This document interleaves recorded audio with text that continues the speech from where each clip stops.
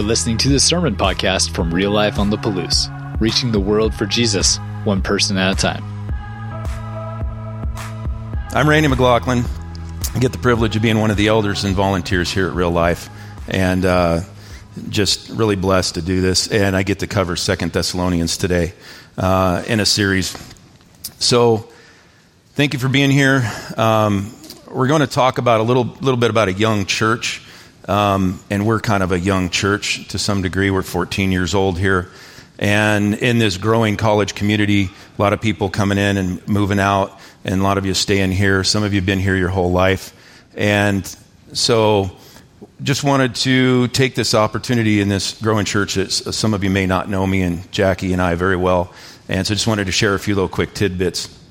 So, some fun facts that I moved up here from Sacramento, California in 1986, summer of 84, actually, from Sacramento. Drove up in my 66 Chevy 2 with my golden retriever and everything I owned, and to live with my dad in Palouse, where I met Jackie Mater in our senior class. She was born here in Moscow, and so we got married in 1986, Valentine's Day, and we've got 2 beautiful daughters, 2 great son-in-laws, 8 grandkids. And I love it. They call me Papa. And got to spend Father's Day with all of them. It was just such a blessing. So priceless time. But I like starting my message by inviting the Lord in and starting with a little prayer, just to get that going. So if you would, bow your heads with me here. Jesus, Heavenly Father, Holy Mighty God, we love you, Lord.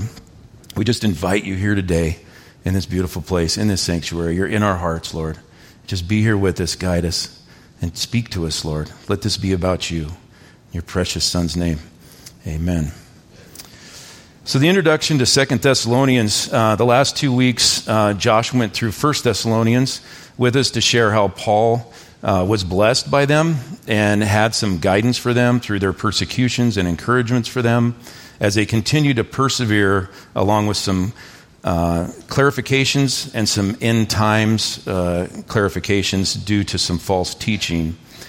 In 2 Thessalonians, which is exactly what it sounds like, it's a letter to this. It's a letter to the same church in Thessalonica, and Paul had heard a lot of the same issues still going on even after his first letter. So this letter is a bit shorter, a little more focused with each chapter. But remember, this is a real town and a real church and a real place and a real time. So 2 Thessalonians has 3 short chapters. I felt led to speak on and share with chapter 1 mostly. It's a prayer. And I love that our God speaks to us and communicates with us. I love prayer. Every Sunday morning at 9 a.m., I pray with the prayer team in a small room here off the hallway. And we pray for whoever's speaking. We pray for all the ministries going on. We pray for you here in the congregation. And I also make myself available up front here every Sunday after each service with Josh, Carrie, Dwight, some staff and volunteers. We're here to pray with you for anything that's on your heart, not just for salvation, addictions, and even goldfish we'll pray for. And you can ask me about that later. Fun story. 2 Thessalonians chapter 1 is a prayer of encouragement from Paul the Apostle to the church of the Thessalonica, along with a warning of consequences to those that don't believe and that don't follow the gospel of our Lord Jesus. So in chapter 1, we're going to get started in verse 3. So I'll read a little bit and then I'll pause, and I'll try to make it pretty clear when I'm pulling away and pause and sharing. I think Jackie will have it up here on the screen for you. So verse 3, we ought always to thank God for you, brothers and sisters, and rightly so, because your faith is growing more and more. And the love all of you have for one another is increasing. Therefore, among God's churches, we boast about your perseverance and faith in all the persecutions and trials you are enduring. So, Paul believed in them. Even though all their persecutions and trials were a real hardship of survival. They had to consider the persecutions from the country they lived in, the Roman Empire, the culture they lived in of having many gods, and from the religious leaders that they lived with that were trying to make them follow the law and not the grace of God. I'm not Paul, but I believe in this church here as well. I see your perseverance in faith through the pandemic, through the economic changes, the political changes, and all the distractions, the social media and news, and who knows what to believe. I see this church responding to the teaching and discipling, the growth in life groups, restoration night, and baptisms. I just want to encourage you with that. Verse 5, all this is evidence that God's judgment is right, and as a result, you will be counted worthy in the kingdom of God for which you are suffering. God is just, and he will pay back trouble to those who trouble you, and give relief to you who are troubled, and to us as well. I love this part, this encouragement and promise. I believe that this statement, and to us as well, is referring to Paul, Silas, and Timothy. But I also believe that it includes all of those that follow Jesus. And I believe this because this is how I see God's heart working in us. We'll continue on in verse 7. It says, this will happen when the Lord Jesus is revealed from heaven in blazing fire with his powerful angels. He will punish those who do not know God and do not obey the gospel of our Lord Jesus. They will be punished with everlasting destruction and shut out from the presence of the Lord and from the glory of his might, and on the day to be glorified in his holy people and to be marveled at among all those who believe. This includes you because you believed our testimony to you. So this is one of my prayers for this church and this congregation, is that you all will be his holy people, to be marveled at among those who believe. I pray that you won't be shut out, that you won't be shut out from the presence of the Lord. As you spend time in God and prepping this stuff, it makes your heart soft and your emotions raw. So bear with me in this. Chapter 11, or verse 11, it says, with this in mind, we constantly pray for you, and our God may make you worthy of his calling, and that by his power he may bring to fruition your every desire for goodness and your every deed prompted by faith. Let us all strive to be made worthy of his calling, so that by his power we all may have every desire of goodness, our every deed prompted by faith. The scripture says God made you, made me, made us. God chose you. And here it says God is making you. Do you really think he makes mistakes by choosing you? We need to have faith in ourselves too. We'll get more into that in a minute. Verse 12, we'll stop right there. Paul's including his brothers Silas and Timothy because he is discipling them. He is discipling alongside them. He is discipling with them. So as we continue in 12, we pray this so that the name of our Lord Jesus may be glorified in you and you in him. And we pray this for you at Real Life too, according to the grace of our God and the Lord Jesus Christ. It's chapter 1. I feel like there's a lot of us that don't think we're doing enough, that we aren't good enough, and we don't know enough, especially in our regards to our Christian walk and our following Jesus. And not to diminish that is a thing, but just we know that there are consequences, and we tend to blame all the bad things that happen to us each day on our lack of obedience from not being great followers of Jesus. But I hope we will learn today that the bad things that happen to us, even the weeks that feel like 5 Mondays in a row, aren't because of our lack of faith in God. This was a letter to Thessalonica of encouragement, and I want to encourage you too today. I hope to do this in 3 ways. The first is by pointing out that, like we did, not all bad things that happen are our fault. The second way is that you may be doing enough, you are good enough, and you do know enough to follow him. And the third way also is that God has faith in you, even if you don't have faith in yourself. The church in Thessalonica was under extreme persecution, yet Paul had a lot of good compliments for them. They were doing enough, they were good enough, and they did know enough. One of the things they needed was a little more discipling with encouragement and direction where they could do better and the things or people to watch out for. So let us start this idea that not all bad things happen are our fault with this comment. I believe that gravity pulls, the wind blows, the sun rises, and time moves on, regardless of us, whatever us as individuals do. Which also means that life moves on. Cars crash, disease spreads, accidents happen, regardless of whether we are Christians or not. If nothing ever bad happened to Christians, everyone would want to be a Christian so that bad things wouldn't happen to them. They wouldn't never get sick, never get hurt. It wouldn't be because they wanted a relationship with God Almighty, our Lord Jesus Christ, and the Holy Spirit.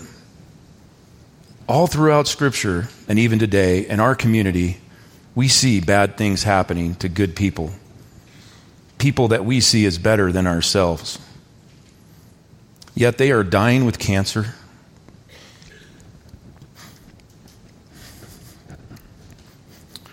Or they got into an accident, or COVID got them. But no, they didn't deserve it. It's not punishment for not being or doing enough. It's not from their lack of faith or not knowing enough of their Bible. Paul, the very author of Thessalonians, also explained to his church in Corinth too. And this is how he told them, I have worked much harder, been in prison more frequently, been flogged more severely, and been exposed to death again and again. 5 times I received from the Jews the 40 lashes minus 1. 3 times I was beaten with rods. Once I was pelted with stones, and 3 times I was shipwrecked. I spent a night and a day in the open sea. I have been constantly on the move. He goes on and on about all the dangers and near-death experiences and the persecutions. And then Paul says, besides everything else, all that, I face daily the pressure of my concern for all the churches. Now, most of this is likely Paul's suffering persecution from following Christ, from hearing the Holy Spirit and obeying what he hears. The devil isn't dead either. It's also clear that the Lord was there with him through all of this. And we, you and I, are here today, are part of the fruit from Paul's obedience of following Jesus, even through all the bad things that happened. 2 Thessalonians tells us that there will be punishment for not believing in him, not following him, but that will be after the second coming. And it won't be because we don't read our Bible all day, every day. There will be true judgment from Jesus of our heart's decision to follow him. Now, there are consequences of bad things that happen to us because of our decisions. And we know that if we smoke cigarettes, our bodies don't heal as fast, and we have a lot higher risk of cancer. We know that over-drinking clouds our judgment and slows our reactions, and bad things can happen of our decisions.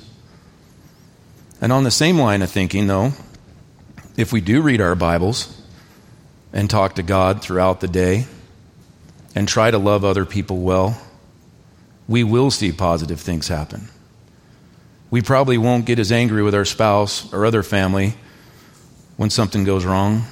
We may actually hear the Lord say to slow down as we carve through a corner on a beautiful windy road, or to buy that house just before the market goes up. You might even feel the Holy Spirit nudging you to go to church or to a life group or to take a class at Restoration Night, which there are a lot of us here that have experienced some pretty great things from just showing up and getting involved in the Christian community around us. You see, I think Paul heard about the good choices that the Thessalonians were making, even in their extreme persecution, and wanted to encourage them to keep making those fruitful choices. Paul seeing the fruit from their works. Love it. Now, about God having faith in us, even if we don't have faith in ourselves. It looks obvious to me that God saw their faith in the church of the Thessalonians, their obedience and fruit as well. He also knew the persecutions that they were going to face here in the future. So it would make sense that God would use Paul, Timothy, and Silas to encourage their faith, their obedience in following Jesus, knowing that without it, they would lose faith in themselves, even if they still believed in Jesus, and might backslide as some of the other churches had done. There's a great story here of Jesus having faith in one of us, even if we lose faith in ourselves, is Matthew 14, 28 through 31. So let me set the scene up for you a little bit. So the disciples are on a boat in the Sea of Galilee, and a big storm's coming up, and it's the middle of the night, and they're just trying to get to shore.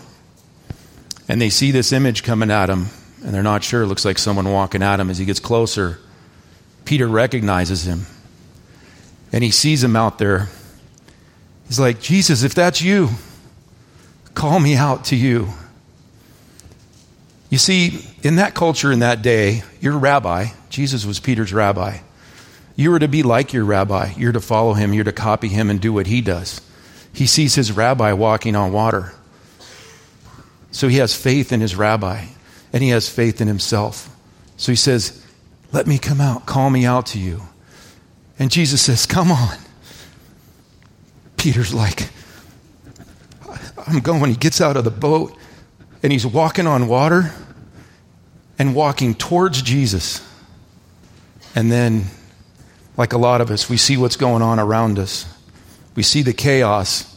We see the storms and the waves and the wind, and we get fearful, and we start to sink. But at least Peter, he calls out to Jesus, save me. What's Jesus do? He immediately reaches down and pulls him up and saves him. And then he looks at him and he says, Peter, why did you doubt? You have little faith. So I want to ask you, why did Jesus say that to him? Who did Peter not have faith in? It wasn't Jesus. Jesus is walking on the water, doing just fine. He called out to Jesus to say, save me. So he knew Jesus could save him. So it couldn't have been his lack of faith in Jesus. It must have been Jesus pointing out Peter's lack of faith in himself. Peter needed saved. He still needed discipling. And his faith in himself needed strengthened. Peter goes through a few more tests before Jesus leaves, but those stories are for another time. And I know when I get fearful, my heart rate goes up and anxiety starts taking over. It's usually because I'm losing faith in myself, of being good enough, smart enough, or talented enough. I don't really have a God issue, a faith issue in God. I know who he is as the Creator, the Savior, and Holy Spirit. I know he isn't falling off the throne. I have a lack of faith in myself at times. And when that happens, I just need to go to him whatever way that I can at the time. I can just call out his name, Jesus, save me.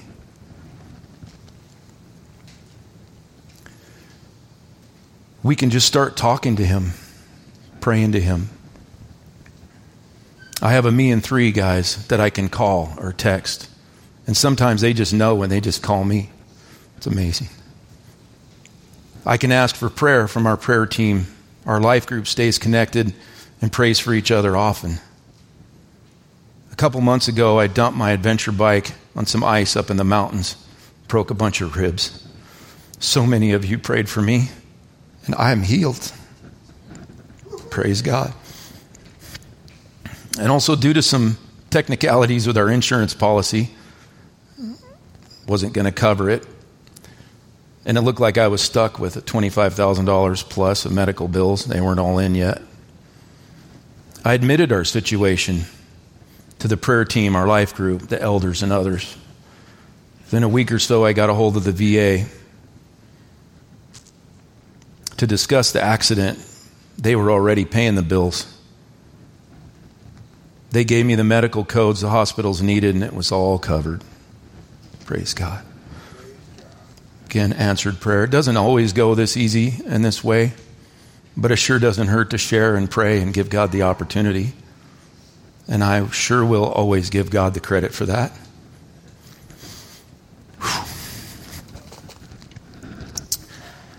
Brothers and sisters, God has faith in us. Our fears, our guilt, our shame is from our lack of faith in ourselves. So my prayer is that we will all remember that God has faith in us. It's not all your fault, and that you are doing enough. You are good enough, and you do know enough to follow Jesus. Now, I'm not Paul, obviously, but I was asked, what would I say in a letter to this church? What do I see from my perspective as an elder here at Real Life on the Palouse?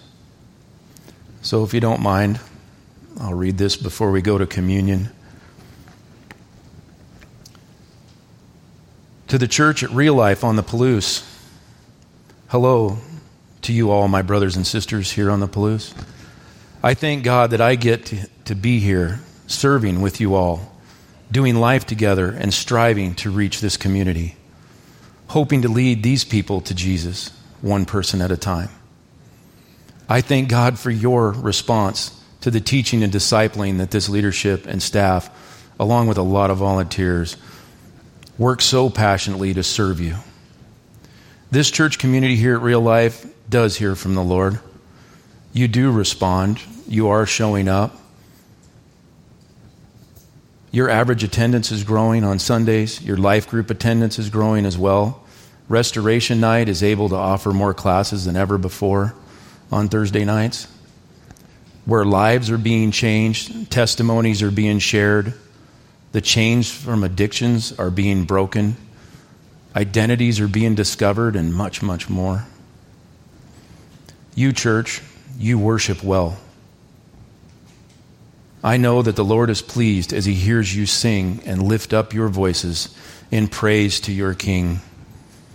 As He sits on His throne with joy in His heart, as He watches you cry, as your heart softens and repents from your decisions and choices.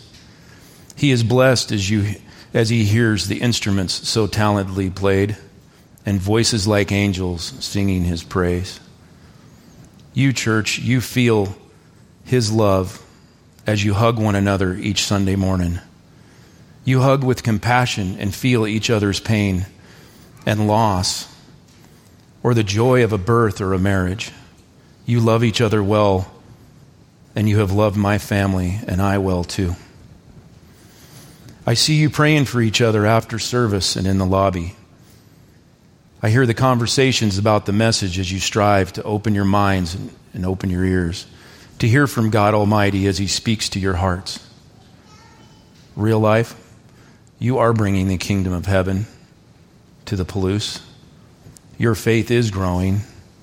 And as you fight against all the distractions of the evil one, he attacks you, and I see you getting stronger, pulling together, holding each other tighter and tighter. So please keep praying, because through Scripture it shows us that through prayer, things change.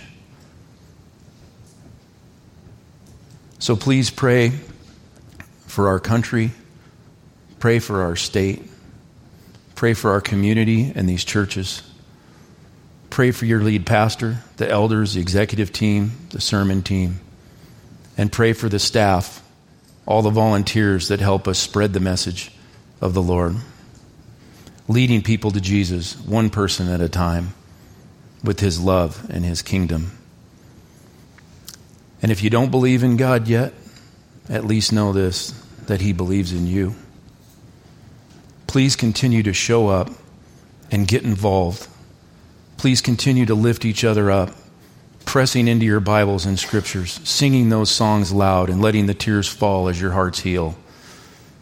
Let go of your fears and your pride in the name of Jesus. The tree here at Real Life is full of fruit from your good works. Stay close to the spiritual river and fill your cup with the strength and love. I long for the day that we will all be singing together His praises in heaven for all eternity. And now may the Lord of peace, who believes in you, give you peace and love at all times in every way. May the Lord be with you all. So at this point, we'd like to go to communion. This communion is another example of God believing in us. If He didn't believe in us, would He have given us His only Son, knowing that we would crucify Him? He knew a lot of us would believe in Him and in His Son. God had mercy on us when He allowed Jesus to be the sacrifice for us. So as we take this bread that represents the body of Jesus, just remember, in the name of the Father, the Son, and the Holy Spirit, let us remember your broken body for us.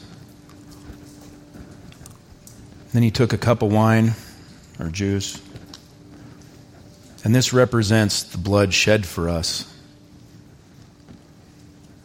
And we just need to remember and reflect in that.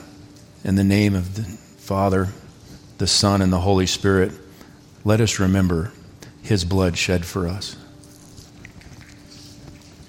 Pray with me if you would. Thank you, Lord Jesus, Heavenly Father, mighty God, for creating us. Thank you for saving us, and thank you for showing up here today. I ask that you will leave here in the hearts of your people from this congregation, that you will continue to speak to them, and that you will continue to love on them, strengthen them, and continue to have faith in them. I ask this in Jesus' precious name. Amen. Thanks for checking out this message from Real Life. You can find out more about us by visiting liferotp.com and connecting with us on Facebook and Instagram. Until next time, have a great week.